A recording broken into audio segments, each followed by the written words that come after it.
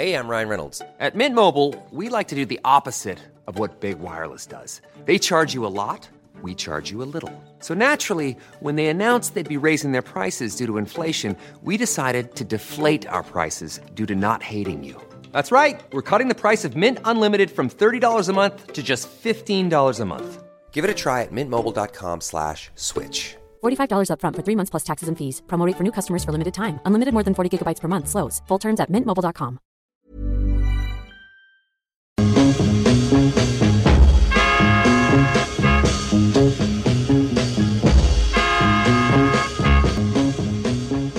Good evening and welcome to the History of Germany podcast.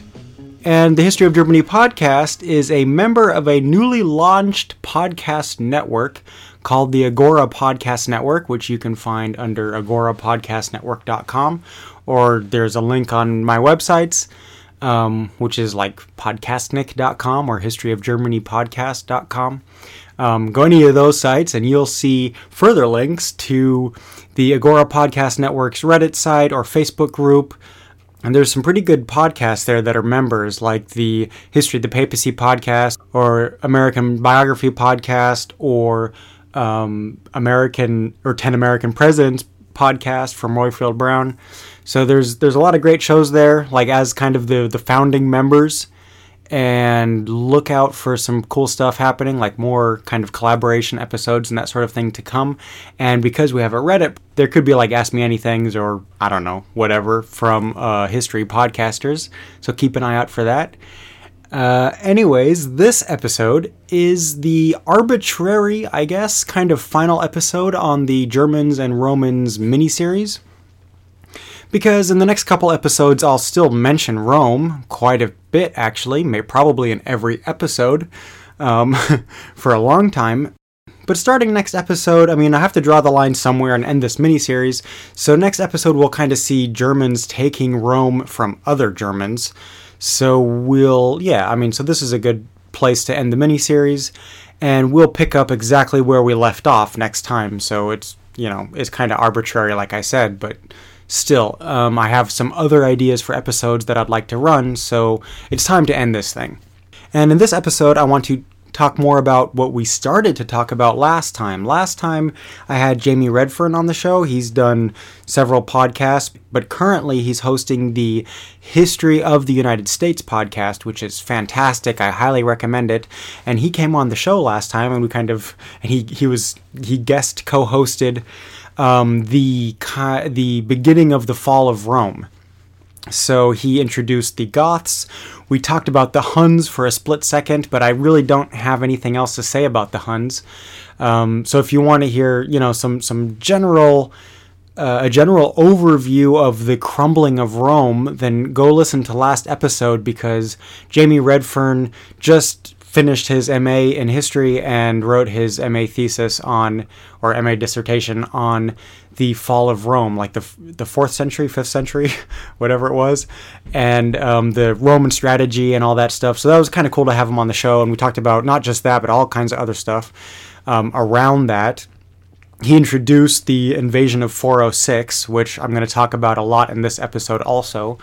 So again, I'm going to go over a lot of the stuff again. You don't have to listen to that episode, but if you haven't heard that one, more than other episodes, I would recommend that you go back and listen to the previous episode with Jamie Redfern, and then come back and listen to this one. So, on to a continuation of Germans invading and crushing Rome. In this episode, the theme will be kind of the three sacks of Rome, the Vandals, Visigoths, and the Ostrogoths. Basically, a couple kingdoms that don't last that long. I'll also mention the Burgundians briefly. And this will set the stage for the next few episodes, where I'll talk about the kingdoms that did last for more than just a couple centuries after Rome was gone, which in turn will set the stage for the Franks and so on. A quick summary so far. If you've never listened to the show before, we're 20-something episodes in. So we've covered Germanic peoples moving south to Scandinavia. We've encountered Celts and Germans interacting. We've encountered Germans and Romans interacting. And sort of now in this part of the story, Germans have moved quite a bit. So all the way from Scandinavia and now all the way down to the Caspian Sea, which is quite a distance. It's, from Northern Europe to Southeastern Europe. But I want to point out that moving all the way to the Caspian Sea took hundreds of years. So Germans were not nomadic by nature, which I've said before.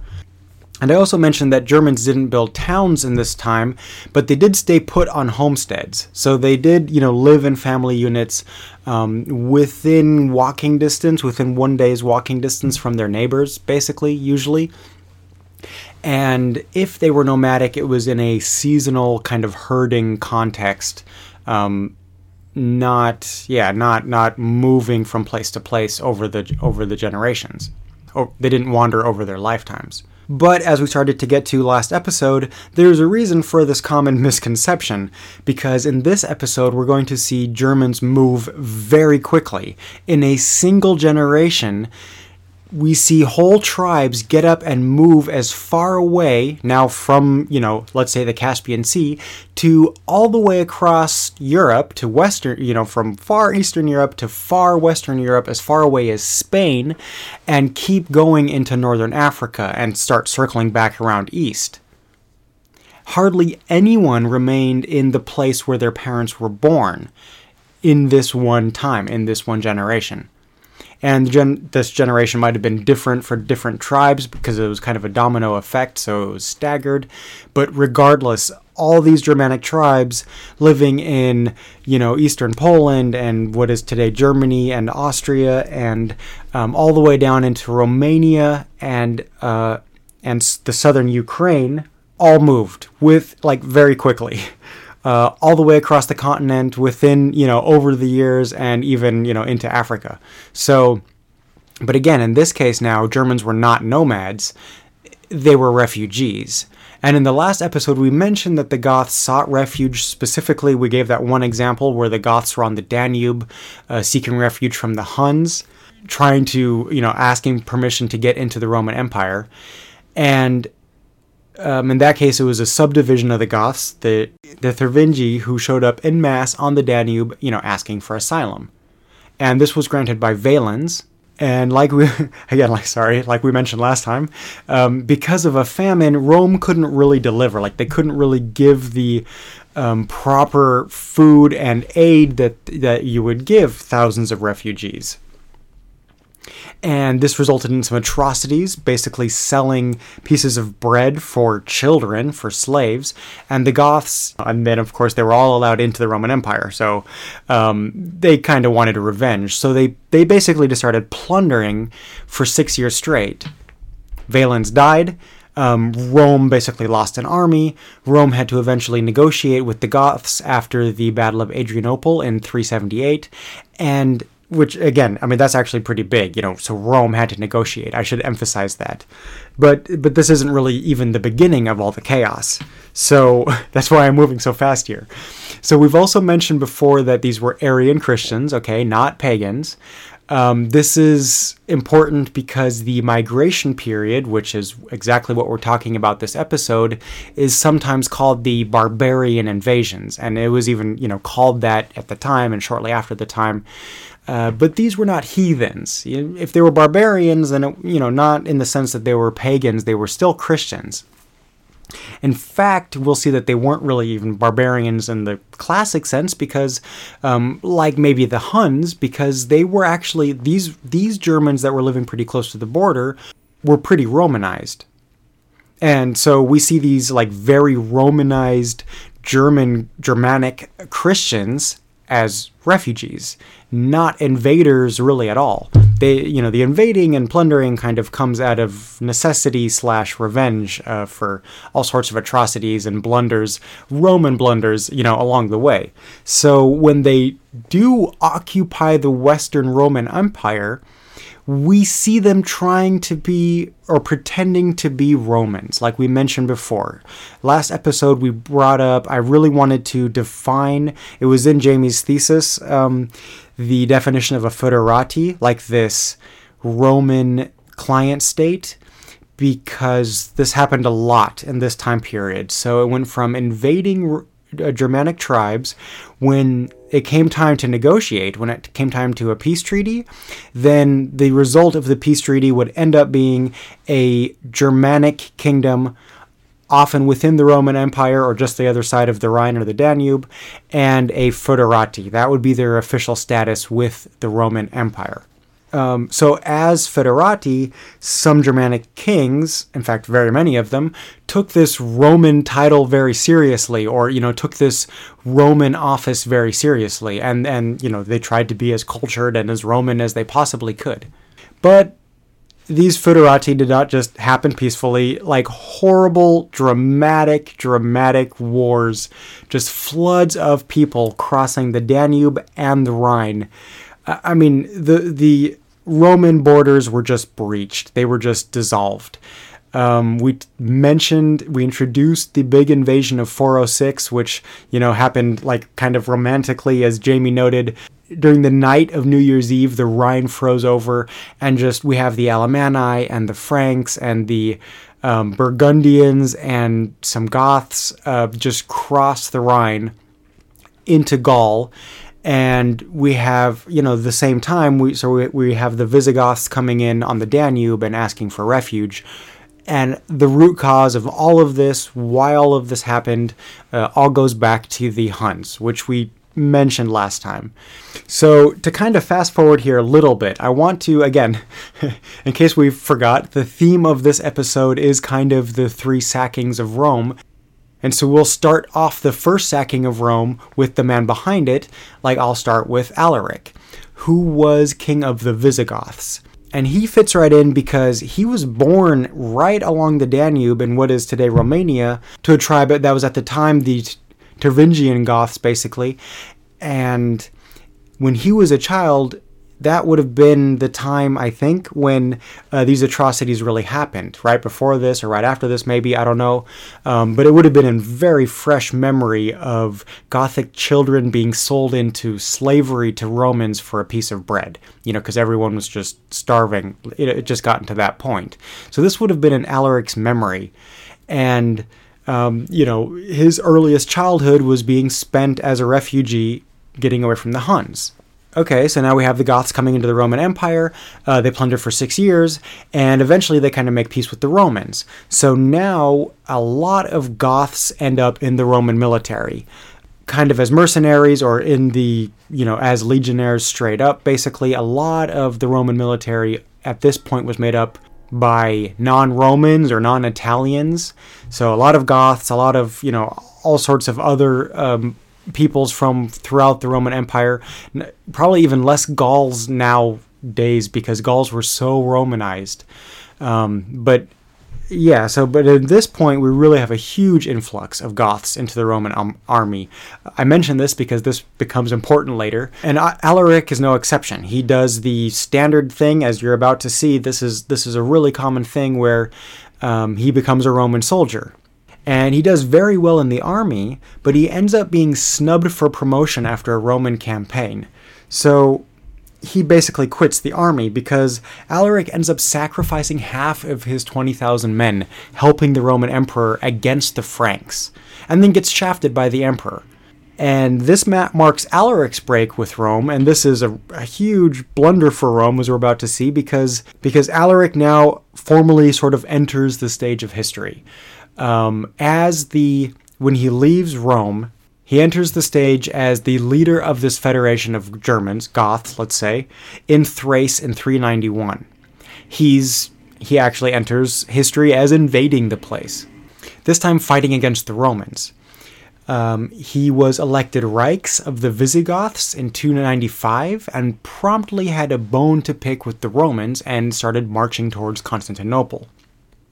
And another interesting point here is the Roman emperor was able to stop him, but the Roman emperor was actually half Vandal himself. So again, I just want to point that out because this is not necessarily civilian versus barbarian. The leader, we have a Goth who was in the Roman army on one side and a half Vandal Roman emperor on the other side. But so he gets turned away. He doesn't sack Constantinople, but he goes on a successful sacking tour of Greece, hitting all the old highlights.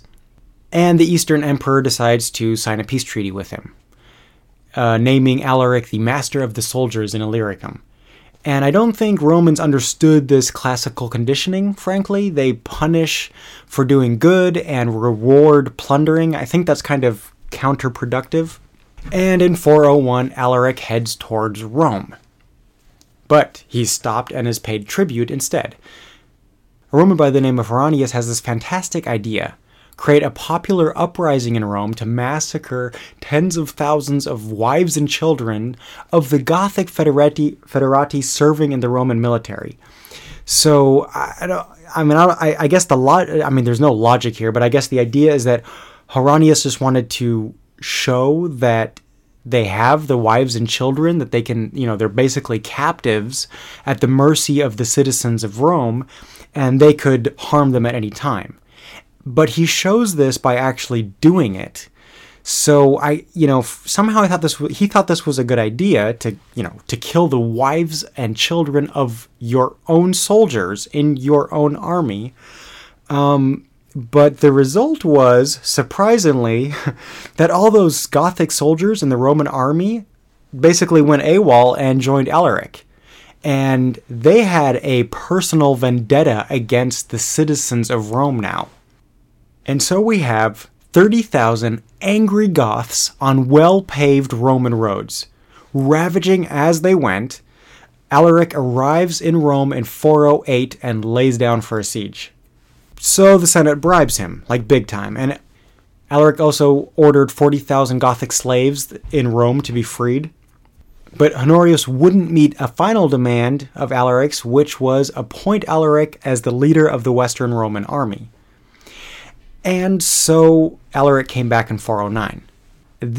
I just want to point out the significance of these events really quick, because Rome at this point had not been sacked since the Gauls, basically 800 years previously.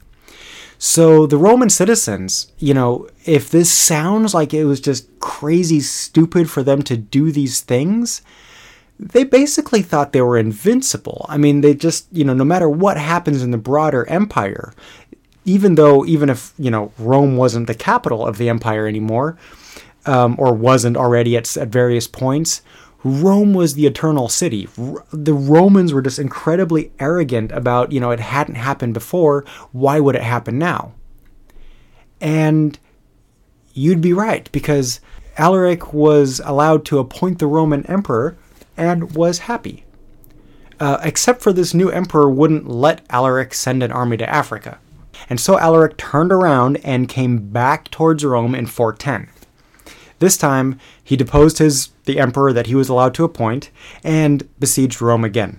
But this time, the allies within the capital had really had enough, and they just opened the gates. So, barbarians do what barbarians do when they sack the world's probably richest city at this point still. They treated the inhabitants humanely and burned only the most necessary of buildings.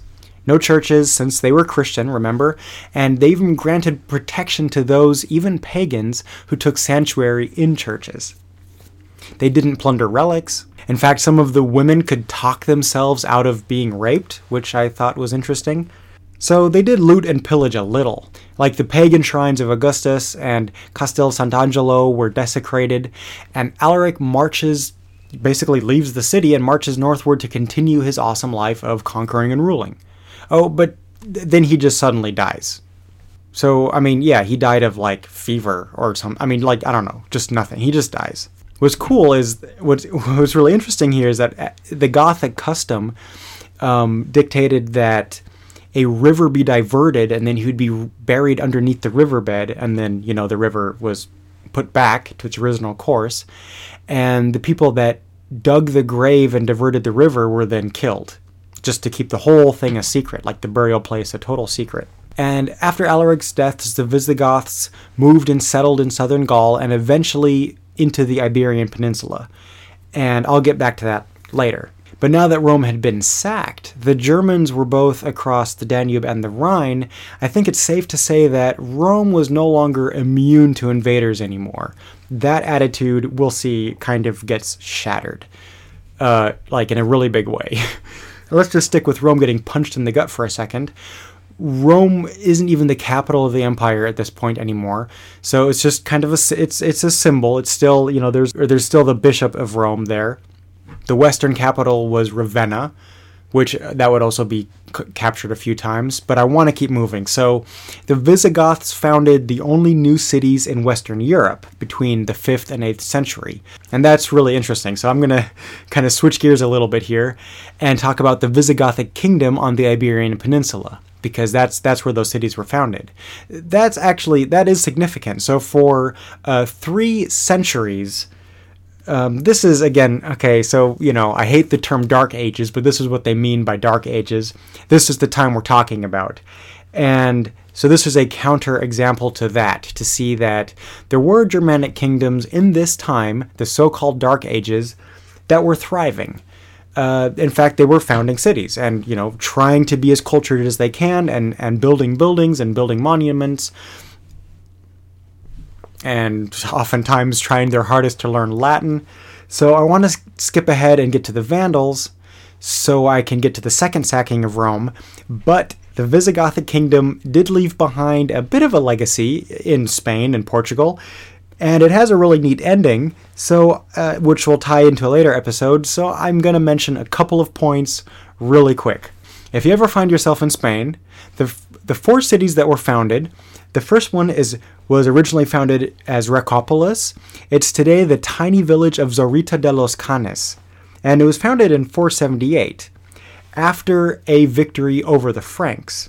Now I think the only things you can see, if anything at all, are ruins near that village I just mentioned. It was basically destroyed in the Arab conquests.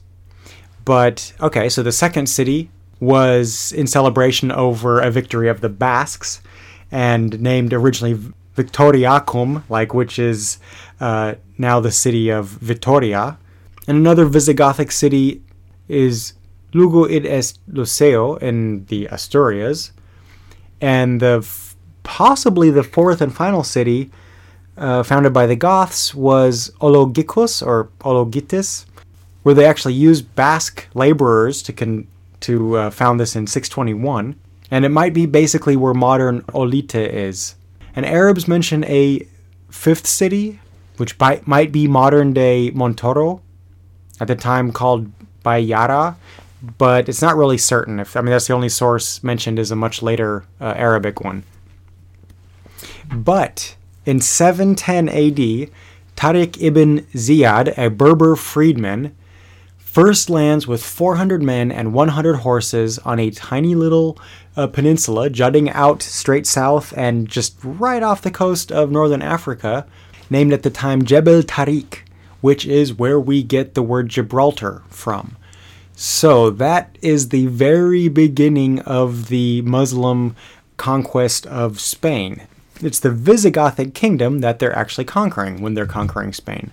And basically that would be the end of the Visigoths as a name, as anything, as a kingdom, as an entity. That's that. But they did leave a little bit of a legacy. Spanish has some words mostly related to war, including the word war, like guerra, which comes from the Visigothic language. And some last names are names of Gothic kings, like Roderick turns into Rodriguez, just as one of many really common Hispanic examples, like Fernandez, Rodriguez, but there's many, many others, which I thought that was kind of interesting because they're very common here in California where I live. And after the Reconquista, when the Catholic Spaniards now took the Iberian Peninsula back from the Muslims, there was kind of a Gothic last name revival. The idea of a Spanish kingdom kind of came from the model of the Visigothic kingdom. It gave them this idea. It had been done before. It was a precedent. There was a Christian kingdom here before, right? So after the Reconquest, another kind of interesting event happened at that time, which was this was the time of the Inquisition, because they were very keen on getting the country back to being a very strongly Catholic country. So a good way to prove that you weren't a Jewish or Muslim converso, just first generation Catholic, heaven forbid, was to have a Gothic last name. And Guzman was actually the most popular last name during the period, which, adopted last name, I should say. Guzman is just, it means good man. It's a Germanic last name, Gothic specifically. So the Muslim invasion that swept west across northern Africa kind of ran out of steam by the time, after the conquest of the Iberian Peninsula. And when the Franks are finally able to stop them, I'm not sure it was as big of an accomplishment as often portrayed. We'll get to that in a future episode. So now let's get back to the sacking of Rome. Because the city of Rome was still very symbolic. I'm going to talk about 2 other times Rome was sacked by Germans in the 5th and 6th century. And besides, I finally want to introduce the Vandals. And it also works to introduce them after the Visigoths because they are also Eastern Germanic, like all the Goths. And they basically follow the Goths all the way into the Iberian Peninsula before ending up in Africa. So we start with the Vandals, originally coming from Scandinavia, again into southern Poland, in Silesia, like northern Czech Republic, southern Poland, around 120 BC. And then down into Dacia, following the Goths, basically, sort of. And now we see them, north of the Caspian Sea, or let's say by Croatia, hemmed in between the Goths and on one side, and by Constantine the Great on the other. And then the Huns happened. So they were among the tribes that headed west and crossed into Gaul with several Western Germanic tribes. And in 406, and then in 409, they kept moving because they were also, they kept being pushed, and so they crossed the Pyrenees into the Iberian Peninsula.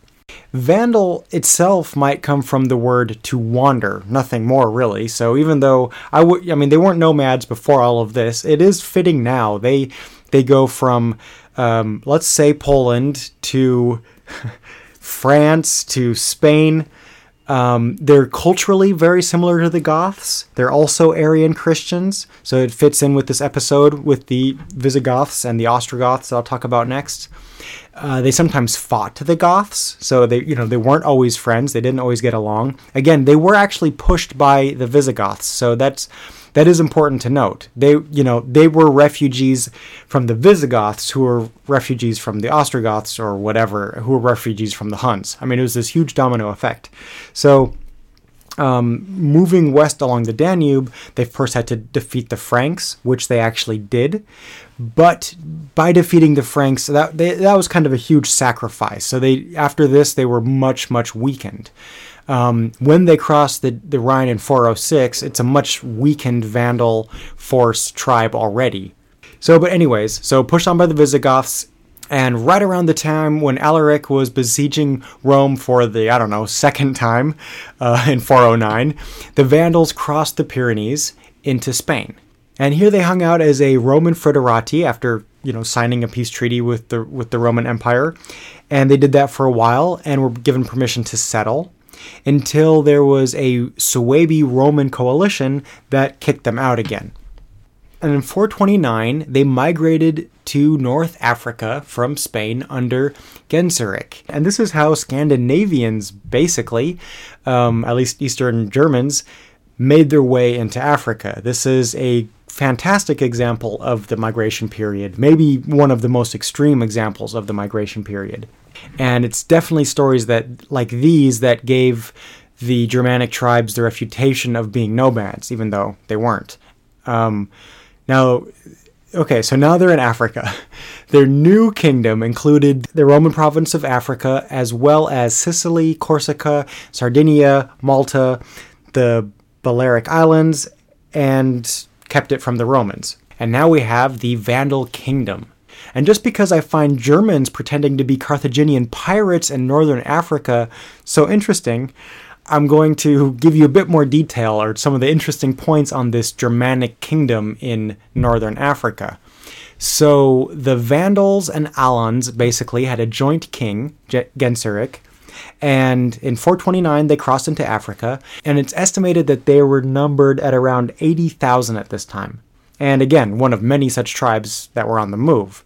And basically, Genseric gets an Evite from Bonifacius, which is some Roman military leader who's looking to become independent from Rome. And negotiations break down, and Bonifacius ends up fleeing and walls himself up in Hippo Regius. Hope I'm not butchering these names, I'm sorry. But in any case, the other famous person in Hippo Regius at that time was none other than St. Augustine. And he's now being besieged by Vandals. St. Augustine, actually, I guess maybe this was too much for him at the time. This is the time where he died. Anyway, long story short, Genseric eventually gets Hippo Regius and makes it his capital, and then goes after Carthage. The Vandals didn't have... And this was actually easier than it sounds, because the Vandals didn't really have to do very much. They just had to look at their schedule of the local races. Like, seriously, they just marched into Carthage while the locals were all watching the race at the racetracks. Like, basically no fight at all. And so now Genseric makes Carthage his capital, because, yeah, that's clearly much better. And now from that very strategic naval base, as, we've seen throughout history, it's, he has access to Sicily, Sardinia, Corsica, Balearic Islands, and the Germans, in fact, occupy Ibiza and Majorca to this day. Anyways, Carthage is basically just a great port to terrorize the Western Mediterranean from, which they do. And two things here. The local population may have actually welcomed their Vandal overlords because the last government was actually pretty cruel.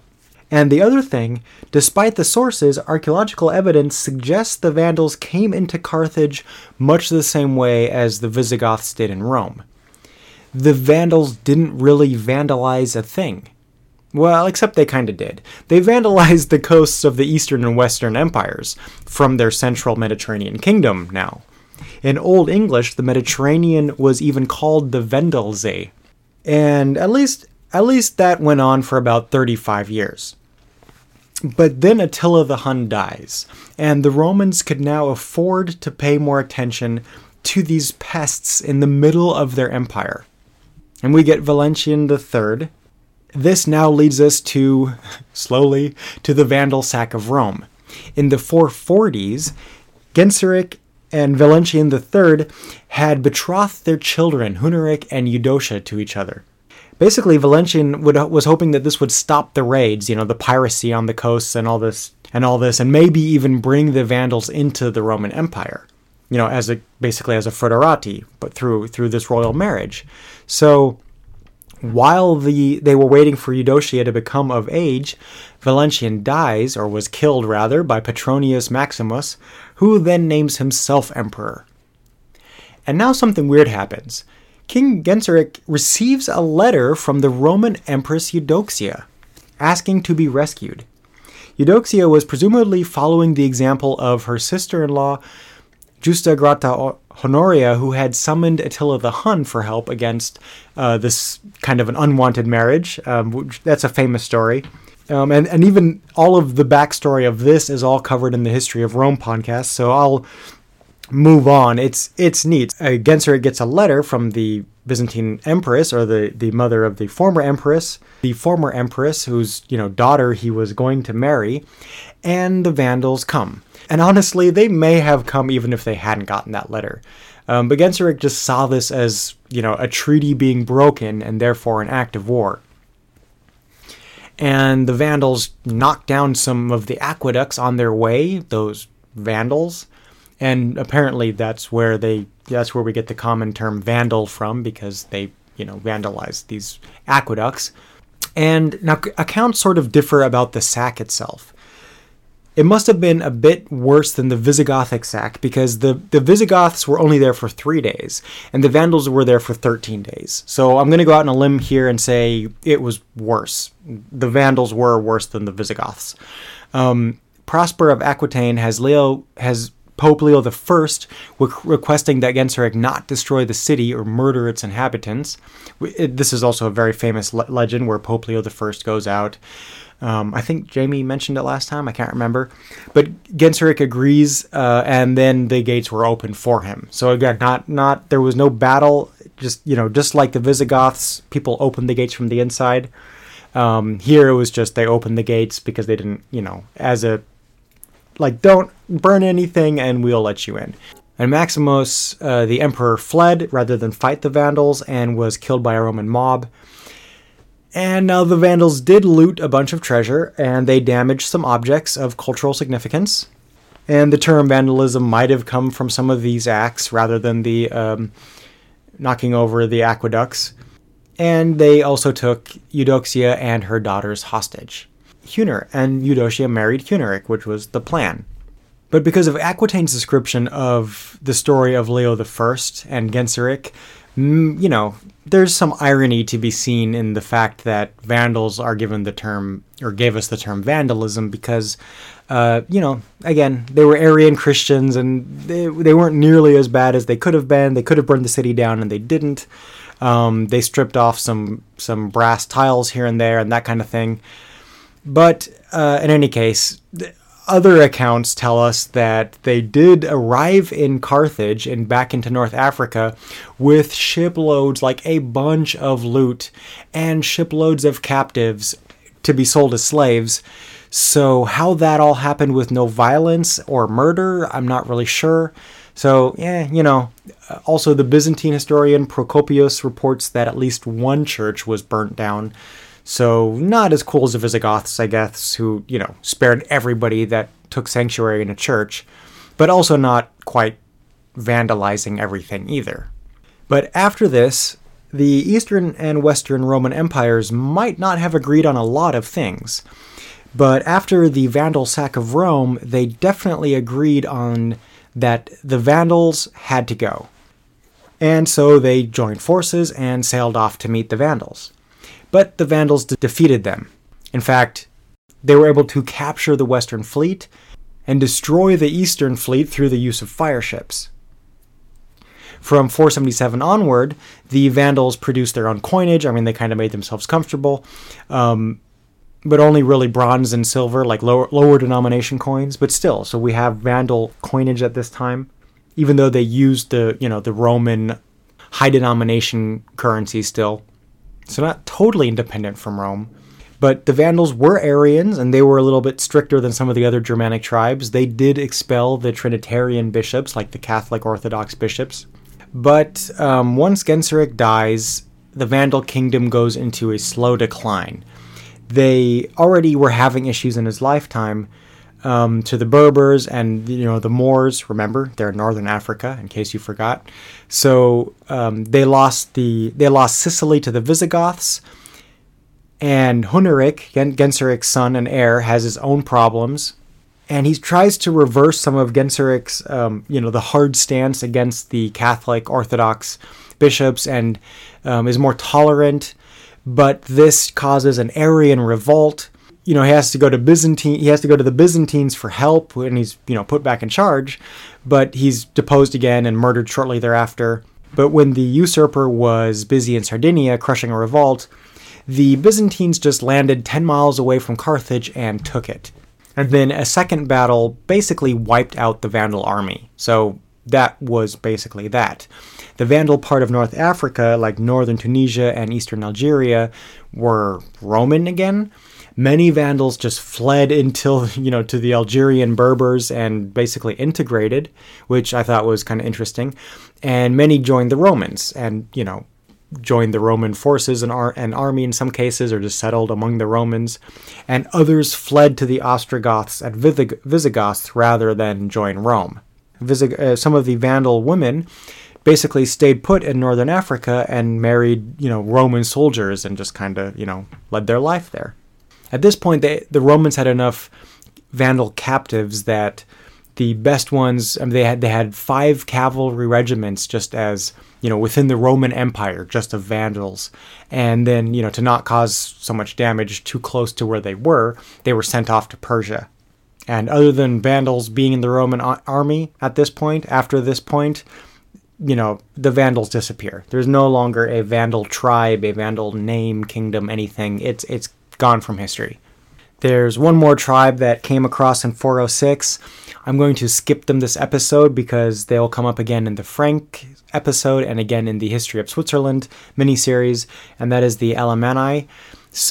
But before we move on to the last sacking of Rome, which was 109 years after the Vandal sack of Rome, namely this time the Ostrogoths wanted to take a swing.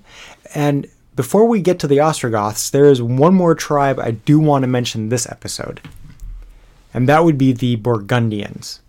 And this is a good time to mention them, I guess, as good at any time, is because they might also be related to the Vandals and the Goths. So the Burgundians are also categorized as an East Germanic tribe. So we're not quite talking fine wine yet. Before the migration period, we see them on the Oder, or in modern-day Poland, kind of by Brandenburg. That whole area is basically where the Burgundians came from at the start of the migration period. And we see them coming into Romans, and Roman sources mentioning them alongside the Vandals as warriors, basically. But the Romans were also able to keep them out. And the Alemanni basically were able to enter the depopulated Alemanni land. But again, I'll get to the Alemanni later. And then the 406 crossing of the Rhine. So like the Franks and the Alemanni and the Vandals, they signed a treaty with the Roman as a feudos, like the client kingdoms from the last episode. And that worked for a couple decades. Orosius, their leader, who died in 418, in his last years converted to Christianity and, called himself the protector of the Romans. So clearly a Roman client kingdom. The Romans had now, through the Burgundians, they had secured the Rhine border again, and all seemed fine.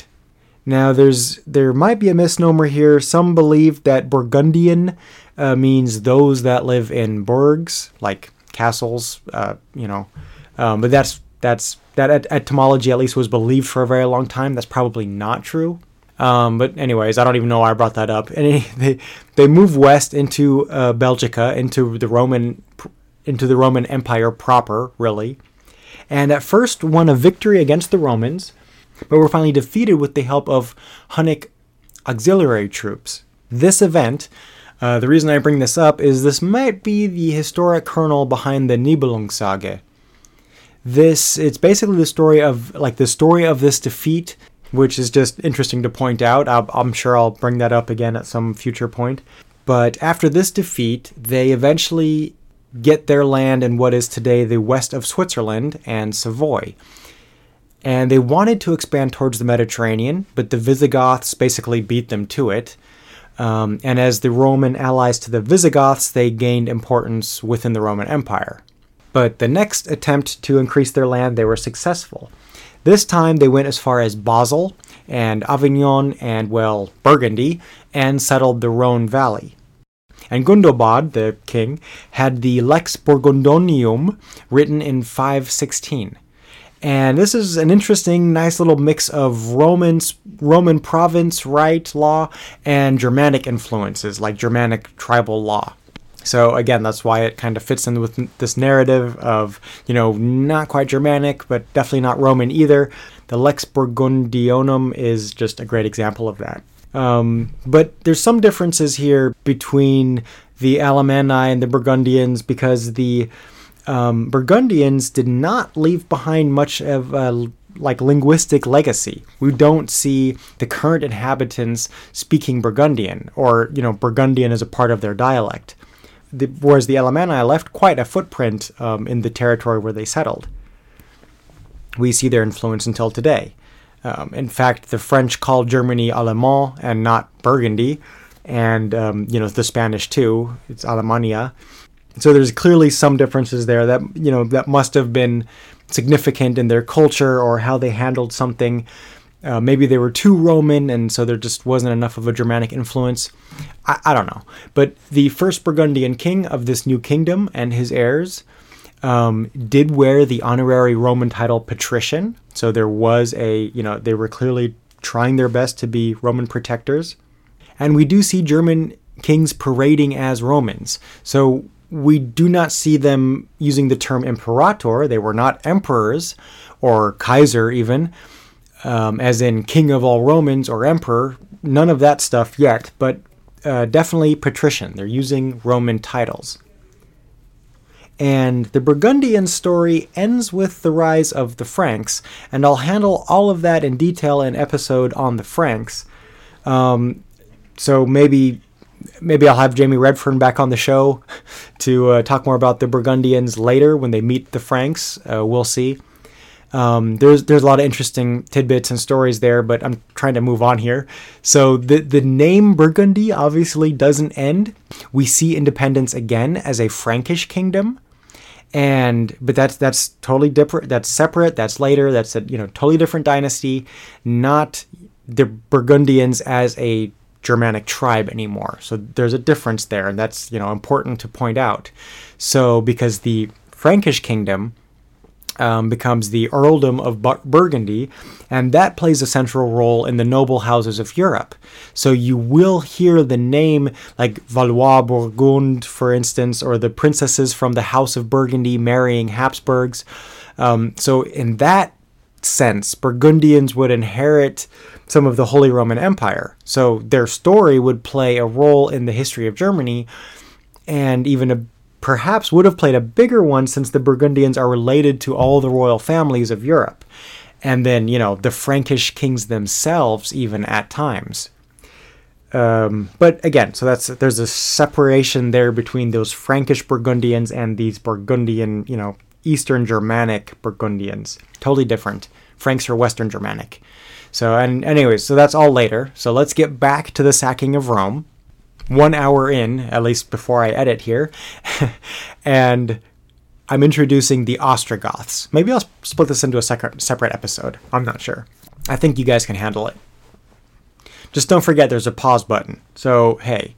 Anyways, the Ostrogoths are important for a few reasons. The Ostrogoths are an important link in the chain between the Roman Empire and later Germans claiming to be Roman emperors. So if I want to give you the whole history from, one event to the next, we have to talk about the Ostrogoths. They were actually pretty significant. Even though they died out, didn't last very long, there's some interesting things to mention here. So like the Visigoths, the Ostrogoths were a later Gothic group.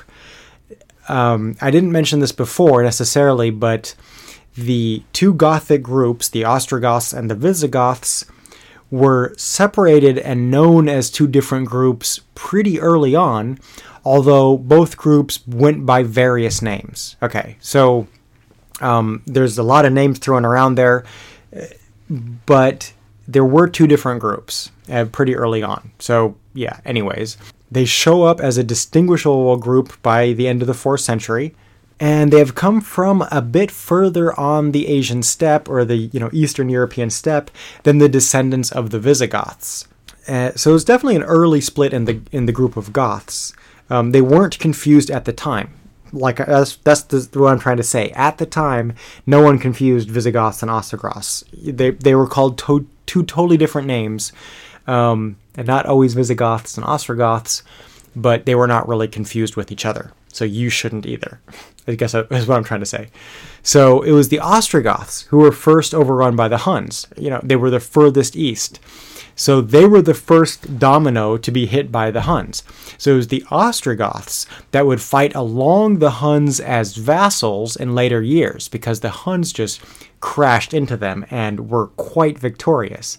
Took many, many captives, killed many, many of them, and then, made them fight for them. So the Ostrogoths that fled now entered into relations with the empire, were settled on lands in Pannonia, becoming again a foederati, this time to the Byzantines. And during the later part of the 5th century, Ostrogoths playing a similar role in southeastern Europe that the Visigoths played in the century before. So we see them going to and from in every conceivable kind of relationship, from friendly to hostile with the Eastern Roman Empire, until, just as the Visigoths had done before them, they went from east to west. Just as I kind of jumped ahead on the Visigoths and went straight to Alaric, I'm going to jump ahead with the Ostrogoths and go to Theodoric. Now, like we've seen before, Theodoric also grew up as a Byzantine hostage, so he grew up speaking Greek and Latin, educated in the Roman manner. He was clothed, wore Roman clothing. He held Roman titles and offices, like patrician, consul, but he also remained the national Ostrogothic king. Then Theodoric, and this is where he's an important link in the chain, is that he was known for his support from the Catholic Church, even though he was an Arian. So he appeased the Pope in 520 and actually allowed freedom of religion, which hadn't really been done before. And Theodoric would set a very important precedent, so pay attention. He would set the precedent. Theodoric basically saw the Pope as not only an authority of the church, but also like a political authority over Rome itself.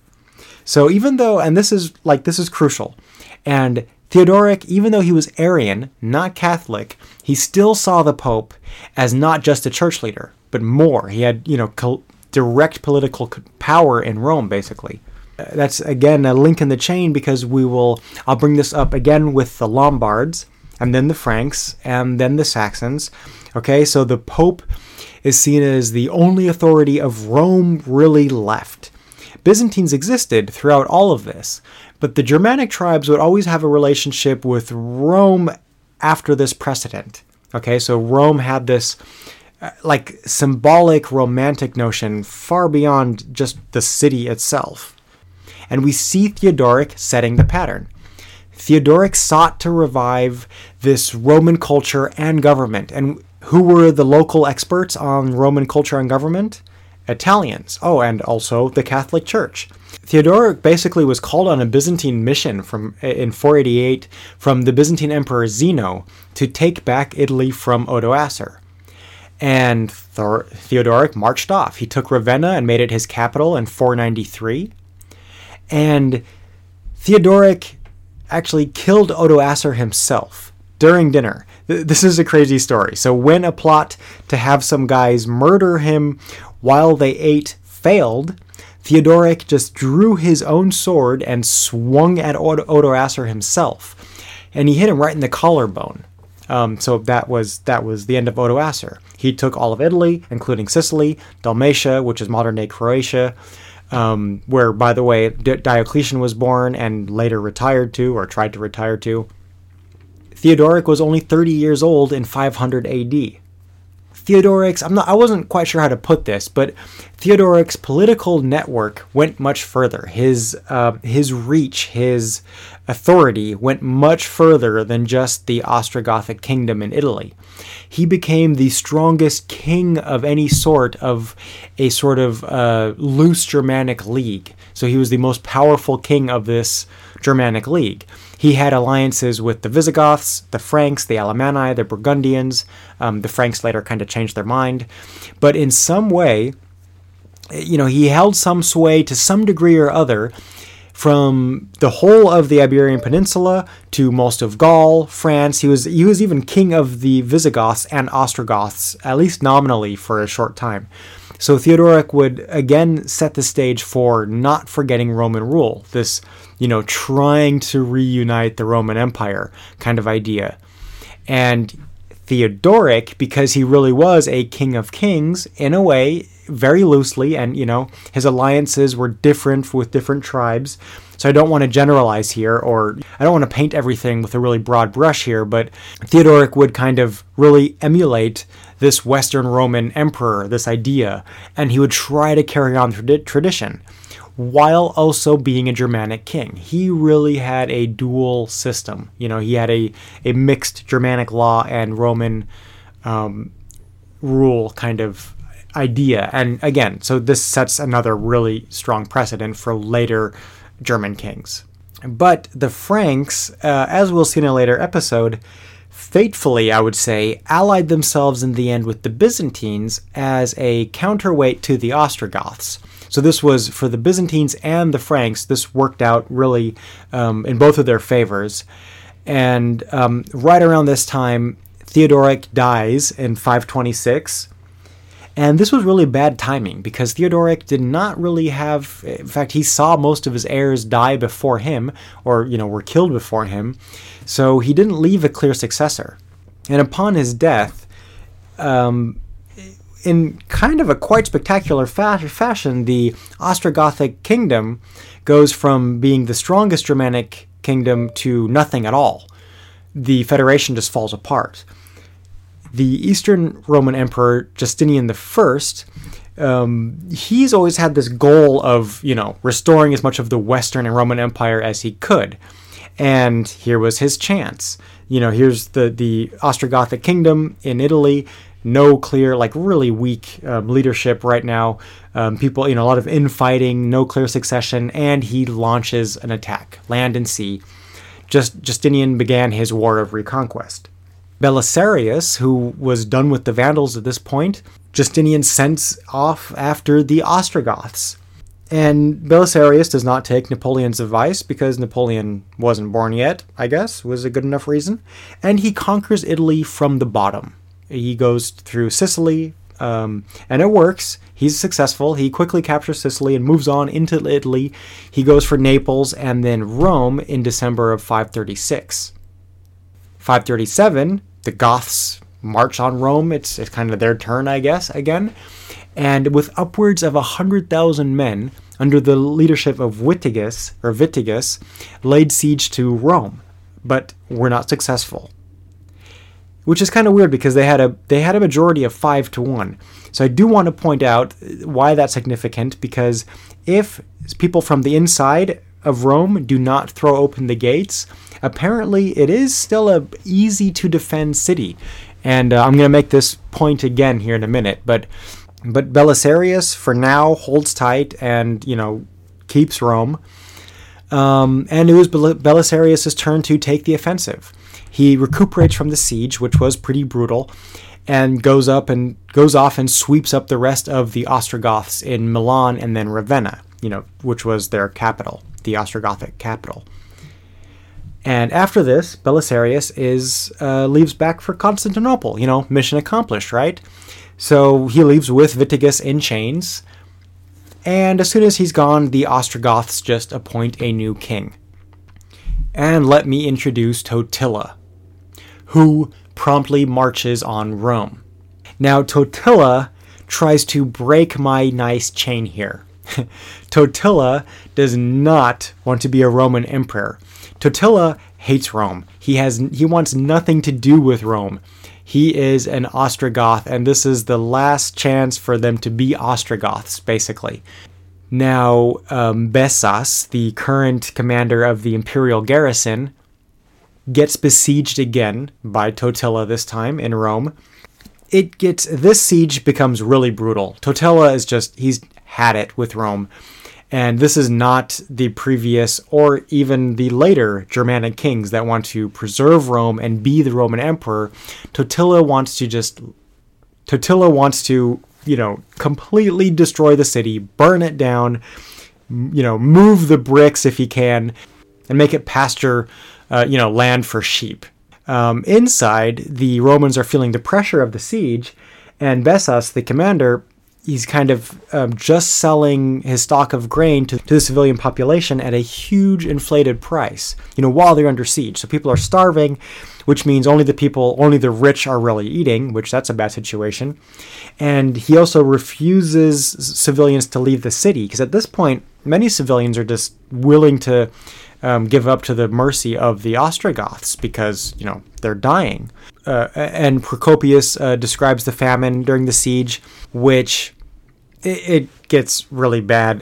They go from eating bran to nettles, dogs, mice, finally apparently eating feces, if the records are to be believed and not over-exaggerated.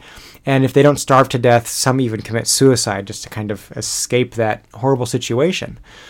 And finally, the Roman commander releases the Romans that want to leave the city, but the civilians are so starved at this point that some are, they're so weak when they leave the city gates, they collapse. Like the walking is actually too much, and they collapse on the road and die. And others fleeing the city were killed by the Ostrogoths.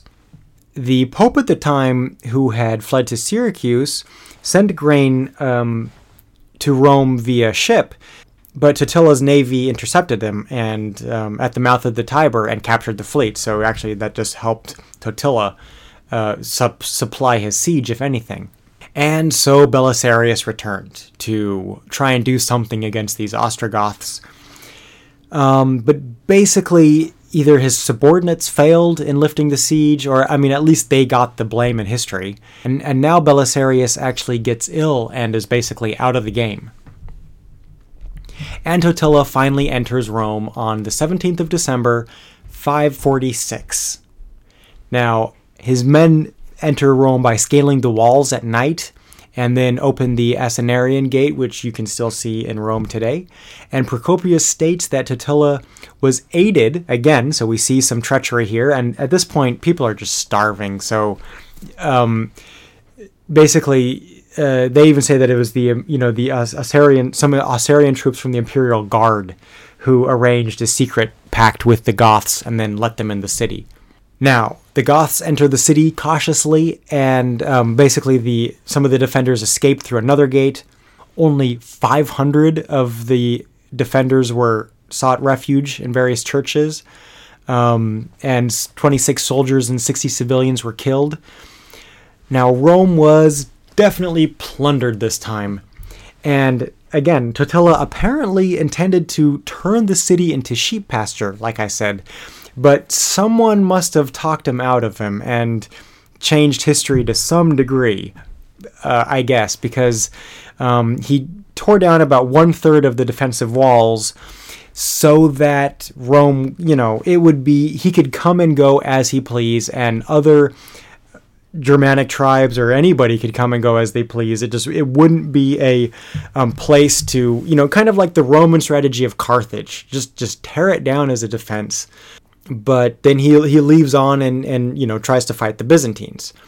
So this right here, this moment, 546 AD, this might be rock bottom for Rome if there ever was one in its whole history. Nearly sheep pasture. This is it right here. If there is a such thing as a Dark Ages, which there's totally not, there might have been for the Roman civilians themselves. This would have been pretty darn bleak for the chroniclers at the time. I definitely, I'll grant them that. But it was no trouble at all for Belisarius to take back Rome because, 1/3 of the walls were missing. And he went into Rome and piled up rocks to kind of rebuild the wall. And now it's kind of another sign to show how easily Rome must have been defended if they didn't mess it up every time, because just piling up rocks was enough to hold up another attack by Totila. So there you go. But Belisarius doesn't really do much. Totila takes some surrounding towns, Belisarius is recalled back to Constantinople, and Totila heads back to Rome and takes it. Okay, so yeah. Is anybody still counting how many times Rome has been taken now? The reason I wanted to put all of this into one episode, and thank you for bearing with me. I hope you did hit pause at some point and took a break. I have not. This is all one sitting, if you're keeping track. But it's an hour and 20 minutes, by the way.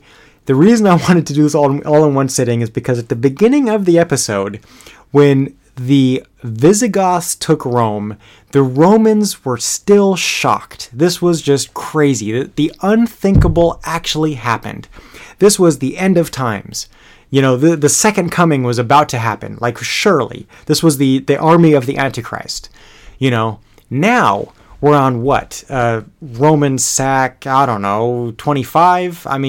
8, 10, 12? I'm not sure, but it's Totila's third march. It's his second or third time taking it, or his fourth march. But now he was killed in battle. So that marks the end of Ostrogothic reign in Italy, basically. By the late 6th century, they were integrated into other tribes. As the Ostrogoths, basically, that as a group, they ceased to be. The Lombards hit the final nail in the coffin when they just absorbed what was left, any that were left in Italy, I'll say. And Theodoric just couldn't really leave a legacy, as mighty as he was, as the king among kings of Germanic kings. Totila almost wanted the completely opposite. He wanted to eradicate Rome instead of pretend to be a Roman emperor. So as some footnotes here, some final notes, I guess, some Goths did make a last stand after Totila's death. The survivors of that in Campania fled to went back to what is today South Austria. And the Ostrogothic name died out as a tribe, as an entity, as a kingdom, gone, just like, the Visigoths and the Vandals. Same fate, and eventually the Lombards and the Alemanni and the Burgundians. But history might have been very different had the Franks then not taken over as the main Germanic force. I mean, if Theodoric might have had, a clear successor, everything could have been very different, and it's hard to say. But the Goths as a whole, so Visigoths are gone, Ostrogoths are gone, even the Vandals are gone, all Germanic tribes East Germanic tribes are kind of disappearing from the map. But there's still the Crimean Goths, and I brought them up last episode, and because I might never come back to the Goths, we're going to definitely finish the Goths now. The Crimean Goths are just amazing. They're just fascinating, and that's why I'm going to make sure I really do them some justice by bringing them up in 2 episodes, and now finally cover them a bit better. Basically, the simplistic way to say this is there were some Goths that were just not in the way of the brunt of the Hunnic attacks. So the Ostrogoths were just right in the way. They were too far east, and when the Huns came, the Ostrogoths were first to fall and then first to flee. But the Goths, went right past some, because if you look at the Crimea, it's basically a peninsula in the Black Sea. So if the Huns were heading east, some of the Goths were just, in rugged enough terrain, rural enough, just isolated enough from the rest of the Goths that they just were able to stay put. And this is significant. So this was well known in the late antiquity and early Middle Ages. There was even an area known as Gotia for a while on the southern tip of the Crimea.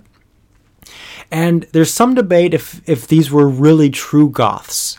People called them Goths for centuries, for a millennia after that, but they might have not actually been true Goths. They might have been a related branch of Eastern Germanic tribes. There's other theories out there, like they might even be related to the Saxons, and there's other theories that they might even be related to, or at least got a second surge of Anglo-Saxon blood from refugees from the Battle of Hastings. I don't know. I can't tell you how accurate some of those theories are. I would say, from what I've come across, the mainstream point of view is that they were related to Goths, and they were definitely called Goths for a millennium, so let's go ahead and call them Goths, like proper Goths. Anyways, Goths was an inexact term, so I don't want to, they were Eastern Germanic people speaking Eastern Germanic languages way longer than any other Eastern Germanic people. That's a fact.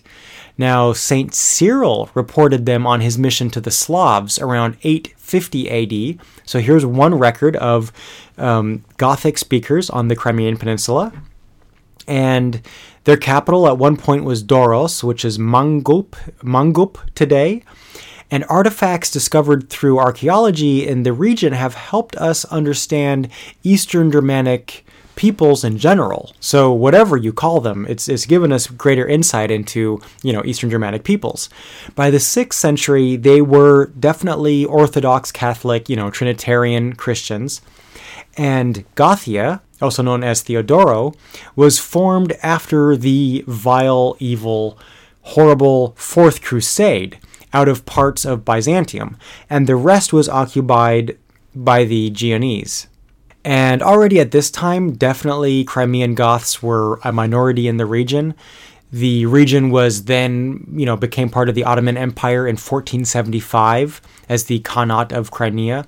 And in the 16th century, Crimean Goths were still reported to exist. Okay, so 16th century, 1500s. They were still known by European travelers and reported. So we still have written records of Goths living in Crimea. And they were known. And we have Greek, Tatars, Hungarians being widely spoken in the area. The Goths being more living in villages and being more rural. Yet in the villages, we keep hearing reports of Goths using Germanic words to speak with each other, even though they would speak Greek, Tartar, Hungarian, whatever, to outsiders. Okay, that's kind of cool. Then, 1606, we have Joseph Justus Scaliger reports they read the Old and New Testament in their own language. He says, quote, the letters of Wolfilas's alphabet. So the Gothic alphabet, not necessarily runes. I don't think he meant runes. In any case, these Bibles are lost, so we don't know exactly what he meant.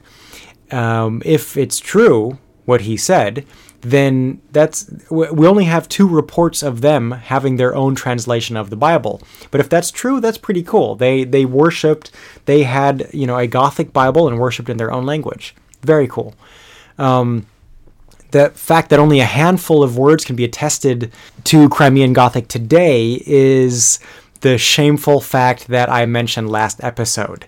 So by the end of the 18th century, people living in the area that spoke strangely compared to the rest were still mentioned. Supposing, the people that mentioned this supposed they were still talking about the same Goths. But that's very vague. That's not a definite fact, and that's also the last report. Now, kind of. Okay, so the last reliable report, because then we do see influx of Germans in the 19th century to the area. Not specifically the Crimea necessarily, but we do see an influx to the area around Odessa in northern Black Sea, southern Ukraine today. Then the research gets muddled, but the Soviets concluded that the Crimean Goths mostly converted to Islam, once they became Ottomans, and interbred with the local Tatar population until they basically disappeared, okay? But the Soviets claimed that in certain villages, you could still see these tall Germanic traits in these, very specific villages, supposedly. Now, some report all the way up until 1945. So the theory goes is that potentially as late as 1945, these Crimean Goths had a strong enough culture to basically speak a Germanic dialect at home all the way until 1945. But probably to their detriment, the Nazis were also aware of these guys and had their own idealistic spin on, how to use this fact. And the Nazis occupied the area, and they had planned on renaming the local town to their old Gothic names, or at least, a Nazi version of the old Gothic names, and colonized the Crimea with more Germans. Specifically from Germans from the South Tyrol, which had been part of Italy since World War I. So, he had worked out a deal, or thought of working out a deal with Mussolini to move the Germans out of Italy. Anyways, that never happened. You can still hear an Austrian dialect of Germany in South Tyrol. And anyway, during the occupation, as an example, Sevastopol was renamed Theodorichshafen, like Theodorich's Harbor, and Simferopol was renamed Gothenburg. And they even planned a superhighway from Berlin to the region. Now, okay, there were other Germans settling on the north coast. I'm going to get to this in a different episode, way in the future. So, in the 19th century, there was actually a movement of some Germans that were kind of invited to the area to colonize that area. because Germans were really good farmers and brought prosperity to the area. So that was all well and good. But Hitler's propaganda, unfortunately, included them in his plans of the East. And, it was part of his propaganda. Like, what I mean by that is when he did, invade the Soviet Union, these northern, they call them like Black Sea Germans, the Schwarzmeerdeutsche. These Black Sea Germans were Volksdeutsche, that's a Nazi term. I don't know if, it's a term for Germans living outside of the German Empire, or living outside of Nazi Germany, I should say, at the time. So, the Nazis used that as propaganda, saying, look, we have these Volksdeutsche, these Germans living outside of our borders. They should be within our borders. Let's go make them within our borders by occupying that part of the area. So that was a bad thing for these Germans, a very bad thing for these Germans. If the Nazis like you for any reason, then that's a bad thing.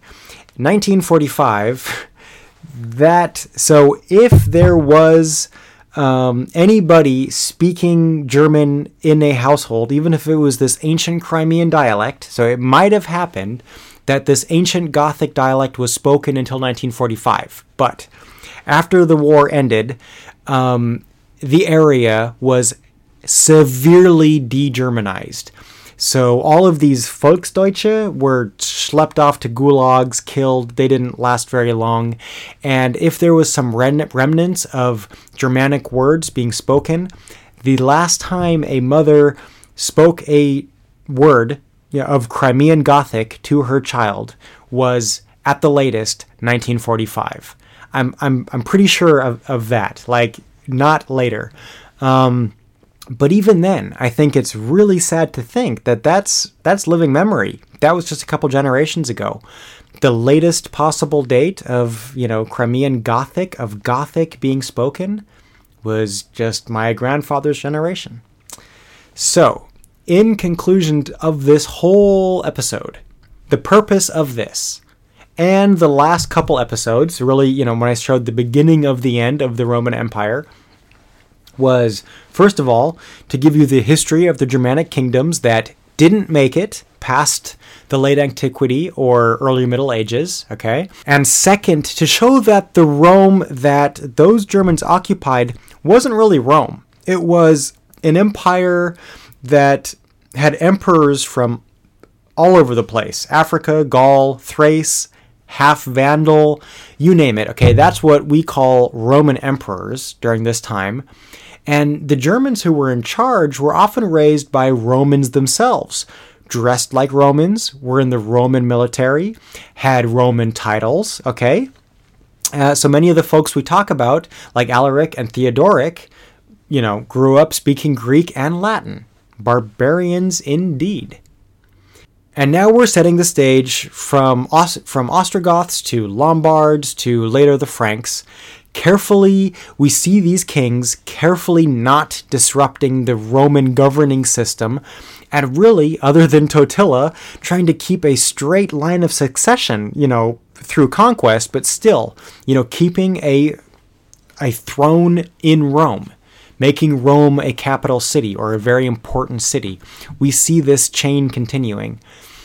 We see Arian Goths trying to accommodate Catholics, many, Visigoths, Vandals, Ostrogoths, all doing the same thing because the Pope who is in Rome is Catholic. And for that reason, we see, the Ostrogoths doing a sort of freedom of religion thing. And so we see the Franks continuing this, even though the Franks are Catholic, and then the Saxons, and so on. So we definitely see, I think I could make the point that Rome fell long before 475. I mean, by then it had been sacked a few times. Definitely Rome fell long before then. The Roman emperors were not in Rome. They were in Ravenna. They were not Italians even half the time. It's not like the Germans conquered the Romans of Augustus's time. It's not like the Gallic sack of Rome in the 4th century BC. Nothing like that. These were not some wild savages. These were not nomads off the steppe. The Huns were. Germans weren't. And by the time they fell into the Roman Empire, I would hardly call them barbarians.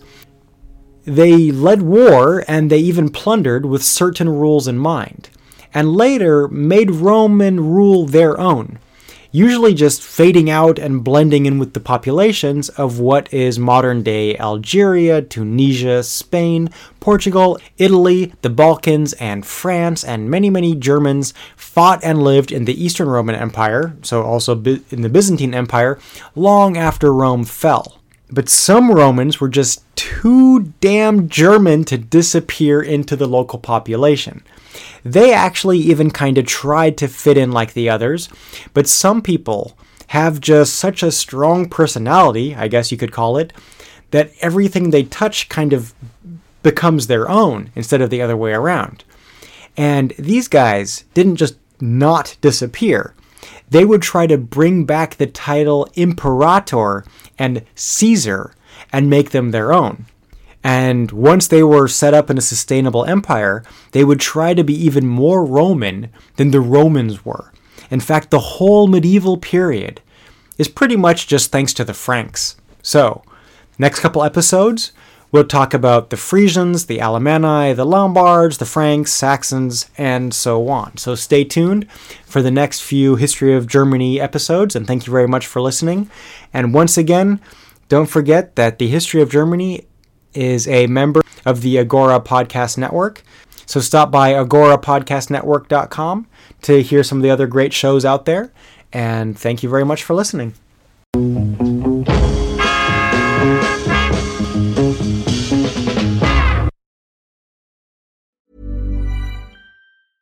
Shopify helps you sell at every stage of your business. Like that, let's put it online and see what happens stage. And the site is live. That we opened a store and need a fast checkout stage.